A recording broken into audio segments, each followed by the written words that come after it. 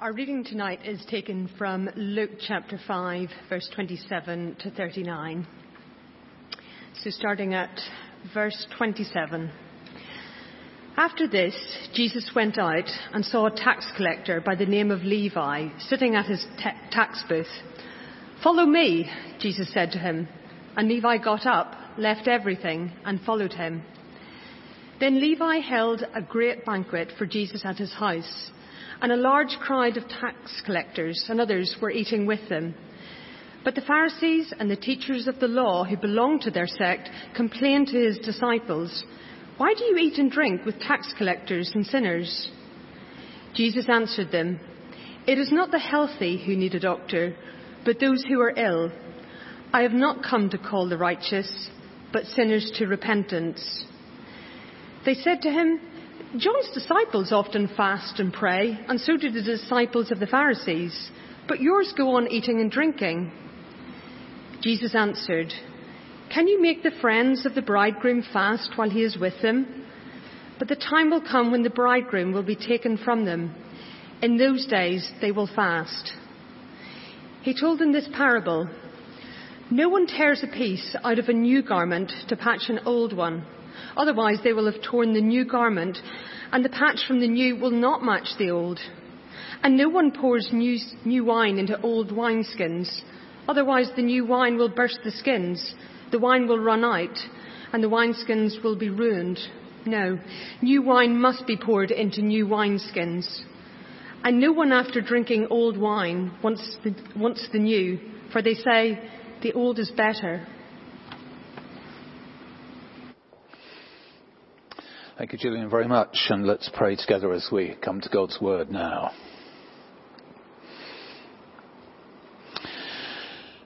Father, we pray that you would speak to us. Would you touch our minds and our hearts?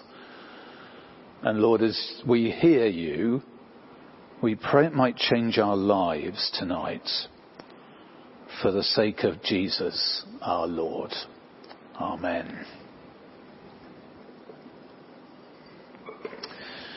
Well, a number of years ago, Anna and I and the children stayed the night with some friends who lived just outside Reading. It was on a Friday night.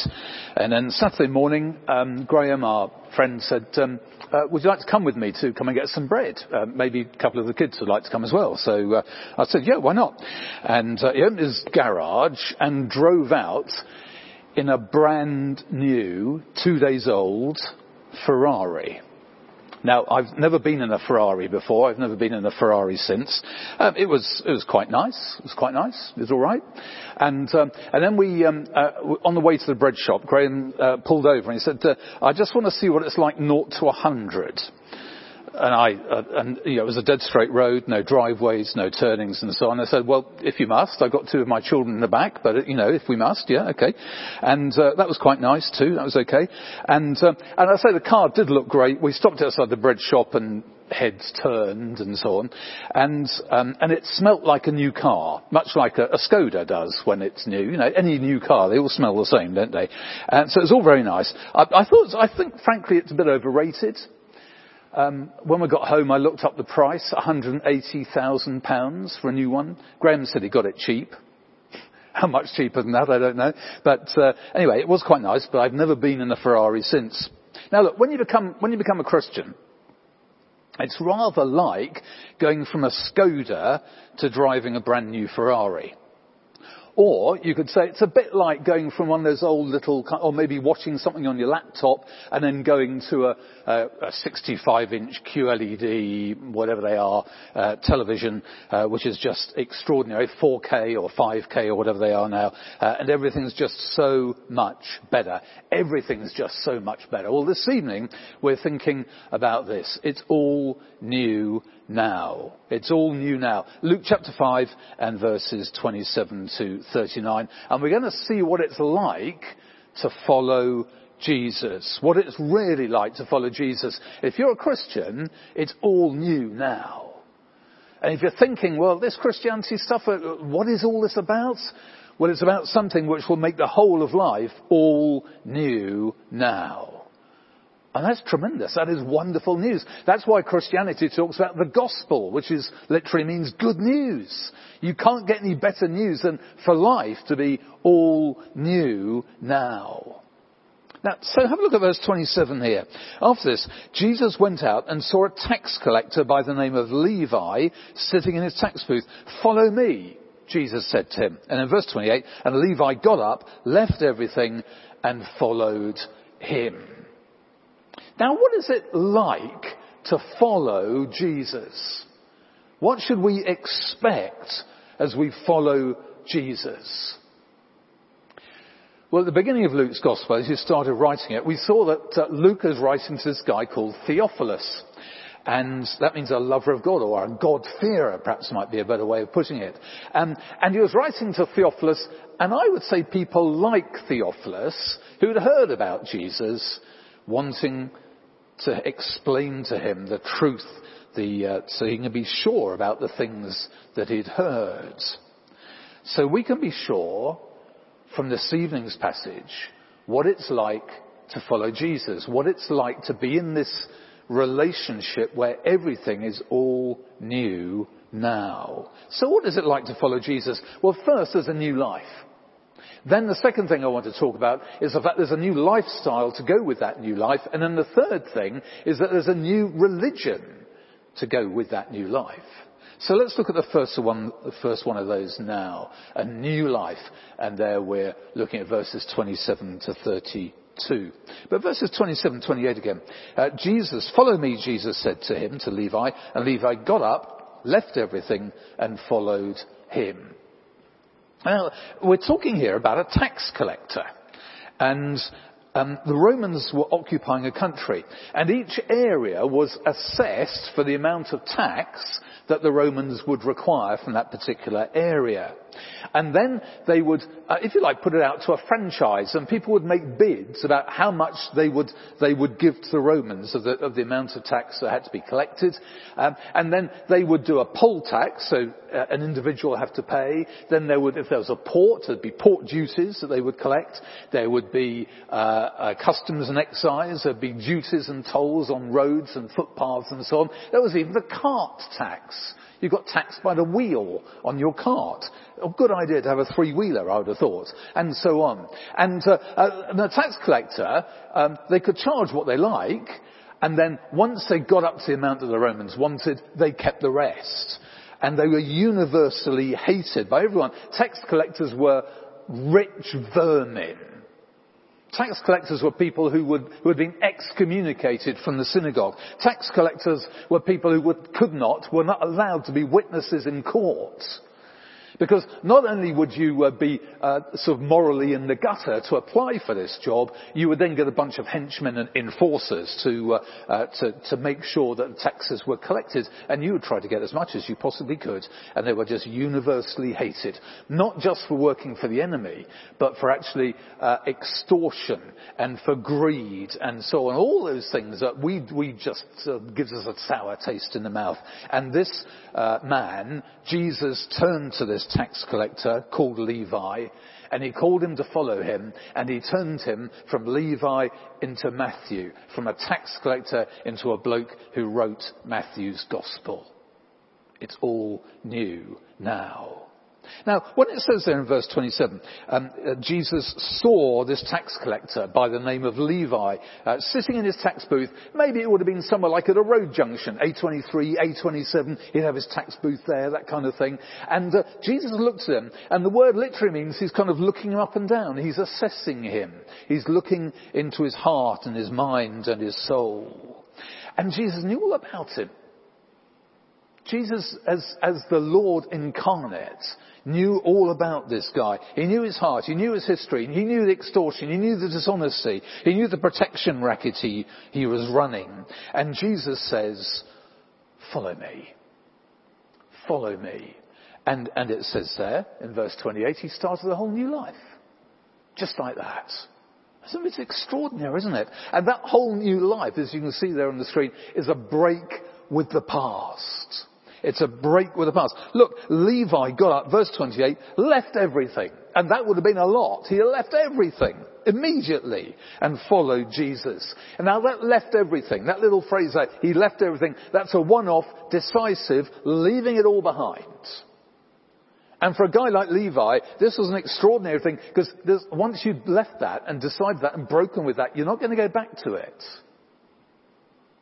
And then it says he left everything and followed him. He followed Jesus, and the word in the original for this followed is an ongoing. It's a lifetime's thing, okay? So he left everything, a one-off, decisive, leaving that behind, saying that's not for me anymore. And he started following Jesus for the rest of his life. That was an extraordinary thing. He started again. Just those two words that Jesus spoke to him, and Levi reacted by getting up, leaving everything, and then following Jesus. It changed everything. There's a guy called J.C. Ryle, who was a bishop of Liverpool, and he wrote this in one of the books that he wrote. It is a far more important event than being married or coming of age. He's talking about getting converted, starting to follow Jesus. A far more important event than being married or coming of age, or being made a nobleman. You can tell this was a little while ago. Or receiving a great fortune. It is the birth of an immortal soul. It is the rescue of a sinner from hell. It is a passage from death to life. It is being made a king and priest forevermore. It is being provided for, both in time and eternity. It is adoption into the noblest and richest of all families, the family of God. Now, Jesus gets some flack from the religious pros in verses 29 and 30. More about them later on. But note how this little section ends in verse 31. Jesus answered them, this is after the flack, it's not the healthy who need a doctor, but those who are ill. I've not come to call the righteous, but sinners to repentance. Jesus is saying there, I'm a doctor. I'm a doctor. And who goes to a doctor? I phoned up the doctor on Friday, and then I got an appointment. The doctor called me because just at the moment, I came off my mountain. You might not, but I came off my mountain bike about 5 years ago and smashed up my shoulder somewhat. And just at the moment, when I wake up in the morning, my arm is kind of hanging down. I can't put a kettle on in the morning with my right arm. It doesn't really work.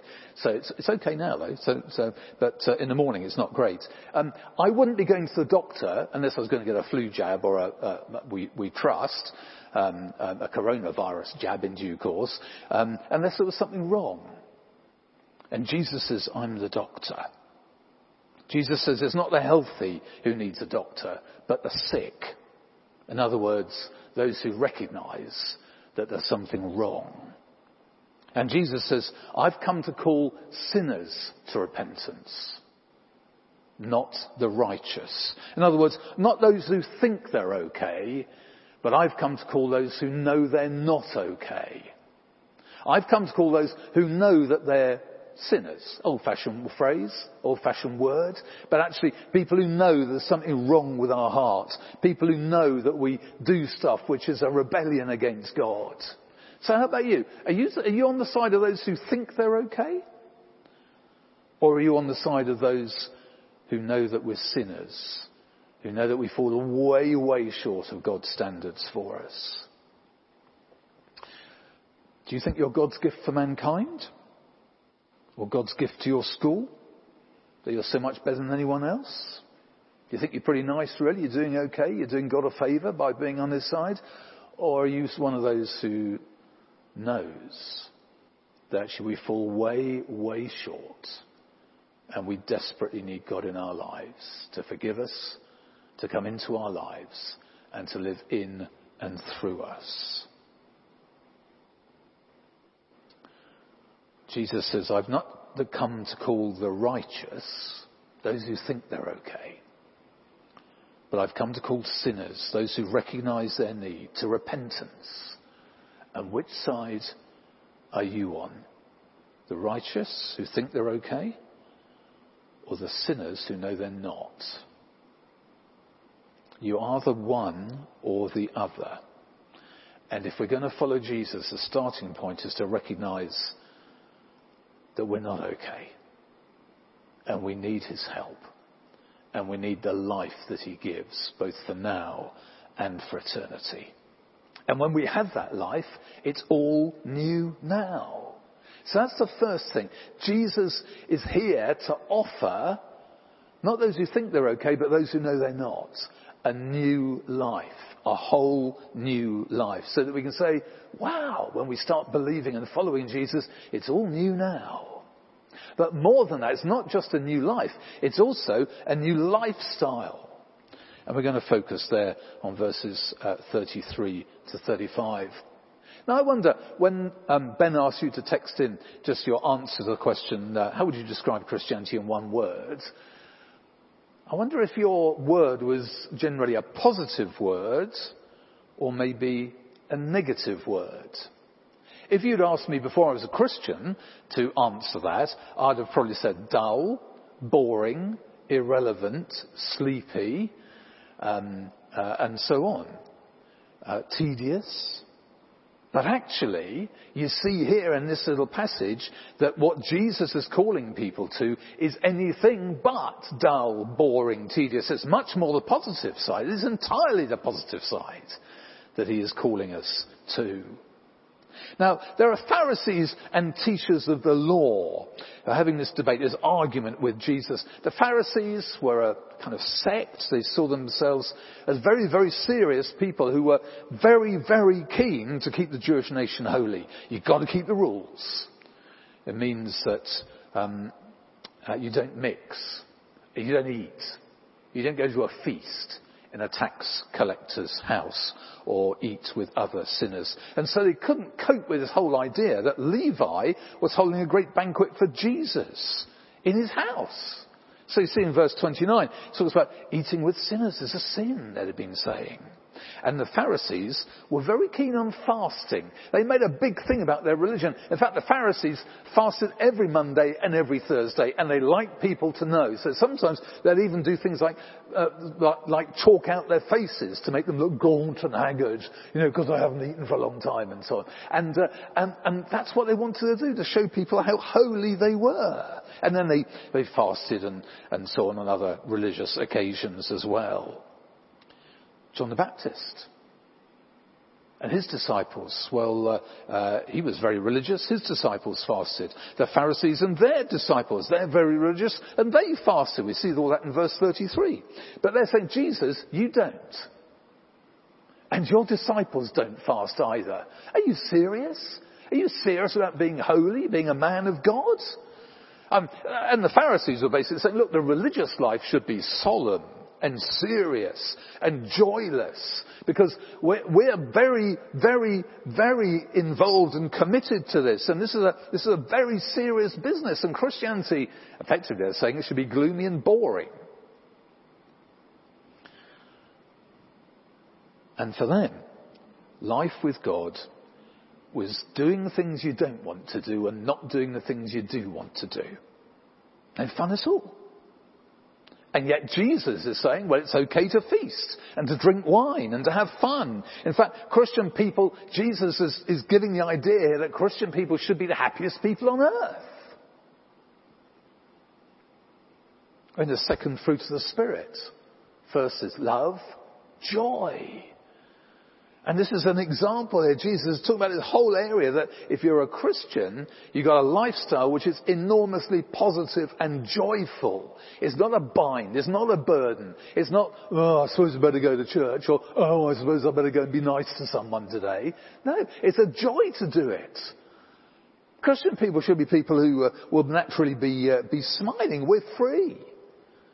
We're forgiven. We're happy. Because we're Christian people. We have a Lord.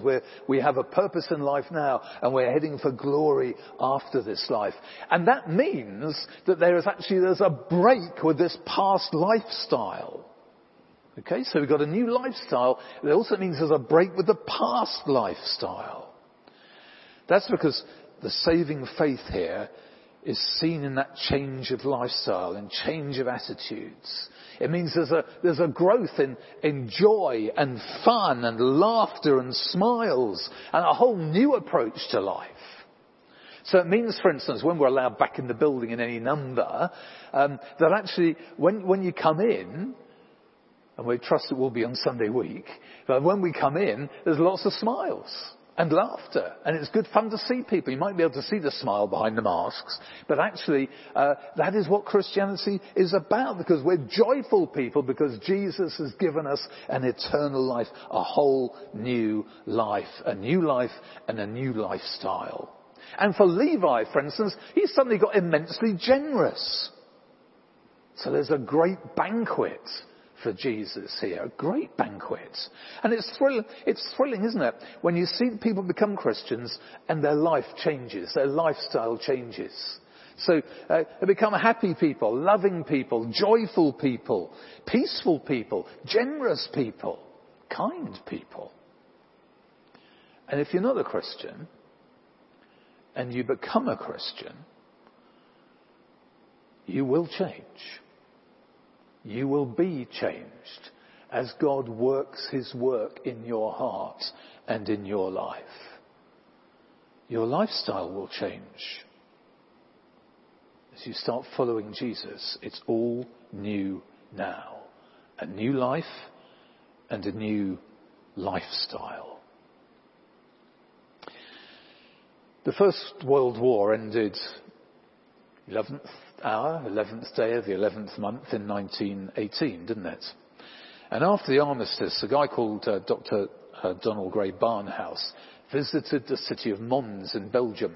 That had been a place where there'd been a great Allied retreat in the early part of the war and a great German retreat in the latter part of the war. And for miles west of the city, the roads are just littered with abandoned equipment, trucks and tanks for the latter part of the war, from both the Allied and the German sides, the detritus of war. And it was the next spring. It was the spring of 1919. And the sun was shining, there wasn't a breath of wind, and yet leaves were gently falling. And one of them just got lodged on Donald Gray Barnhouse's uniform. They were coming down from the trees that were overarching the road. The leaves were coming down. And he picked up the leaf that got lodged on his uniform. And as he picked it up, it just disintegrated. It was dried out. This wasn't an autumn leaf fall, it was spring. And then he saw, and he realized, that the sap was beginning to run again. The new growth was there. The new life was beginning to be seen. And as it did, it was expelling the old leaves that were still on the tree. And every bit of deadness was going, and it was being replaced with life. And Jesus gives us new life. New life. When we follow him. A whole new and better quality of life, which expels gradually the old dead life. And in this new life, we celebrate. It's positive. It's wonderful. The Bible's actually a love story, isn't it? A love story of God creating a people for himself whom he loves.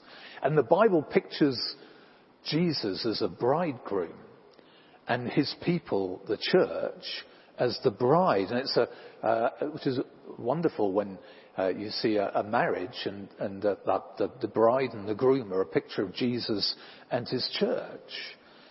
And Jesus on earth is a foretaste of that wonderful, wonderful eternity that his people will spend with him. That's why, for instance, in verse 34 here, Jesus answered, can you make the friends of the bridegroom, that's me, he's saying, can you make the friends of the bridegroom fast while he is with them?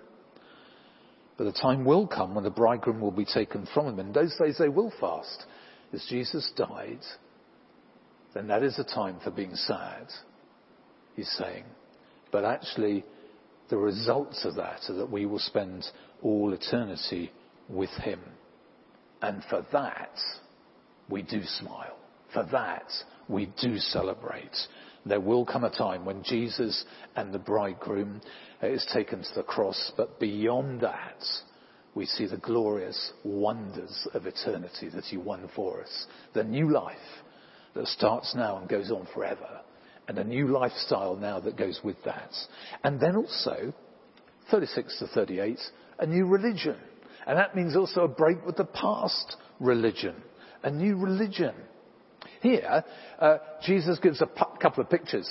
So he says first that if you're mending an old piece of clothing, no one tears out a bit from new cloth, sews it into the old, because when you wash it, the new cloth will shrink, it will tear away from the old piece of clothing, and it wouldn't be no good. Then the same idea, but a different picture of wineskins, and this is in verse 37, 38. Now, they would often use in Jesus' day goat skins to hold wine. And when you put fresh grape juice into a wineskin, it ferments, it expands, and new wineskins expand with it. But if you put new wine into old wineskins, they've already stretched, and then they rupture. So you muck up the wineskin, and then you also lose the wine. So what's Jesus saying here? He's saying you can't mix the old and the new. He's saying you can't mix Old Testament and Judaism with New Testament Christianity. The whole of the Bible is a Christian book. The Old Testament is hugely important for Christians. But what he's saying here is this is new. I've come for those who know they need me. And I've come to give you a new life and a new lifestyle and a new way of expressing it. That's what religion is expressing your love for God. Christianity is new wine. And in verse 39, no one after drinking the old wine wants the new, for they say the old is better. No one says that. Of course they don't. The new wine is demonstrably better than the old. Christianity is demonstrably better than any religion that came before it, or since, for that matter. And so he's talking here about a break with past religion. It's all new now. We're starting again. We're starting a new religion to express this new life. It's called Christianity, or it came to be called Christianity in the book of Acts. And the old religion is obsolete. My sister's first car was a Ford Anglia. She called it Grotty, and Grotty it was. And if you've ever seen a Ford Anglia, occasionally you see them on the London to Brighton car run and so on, don't you? They're obviously obsolete. Now, it doesn't have to be a Ferrari, but these days, all cars are so much better than the old Ford Anglia. So, we won't go back to old ways. We won't go back in terms of our religion thinking that we can atone for our own sins, because Jesus has done that for us. We won't be thinking we need some kind of intermediary between us and God, a priest, because Jesus is our priest. We won't be thinking that we need to keep every last bit of the law of God in order to be acceptable to God, because there was one person who did that. His name was Jesus, and then he died a perfect death for us so that we could be acceptable to God. And that's why in our services, for instance, we always want to focus on Jesus, not on ourselves. We want to celebrate his sacrifice as he died for us once for all, never to be repeated. And when we meet together, when you're at home, perhaps on your own, reading the Bible tomorrow morning, it should be a joyful celebration as we remember all he's done for us. So how can we make our services more like that? It's a bit more difficult online, isn't it? And or when we're being socially distanced, or when we're wearing masks and so on. But is this joyful? How can we make this more joyful? You know, in due course, we will be back. We will be singing. We will be all together in the building. Don't know quite when, but it is going to happen at some point. And how can we ensure that that is going to be as good as it can be? You know when you eat something and it's absolutely fabulous, like a fillet steak, followed by raspberries and fresh double cream. Absolutely wonderful. And you kind of savour it, don't you? You kind of swill it round your mouth and you think, oh, that is just tremendous. You delight in it. Well, that's what church should be like.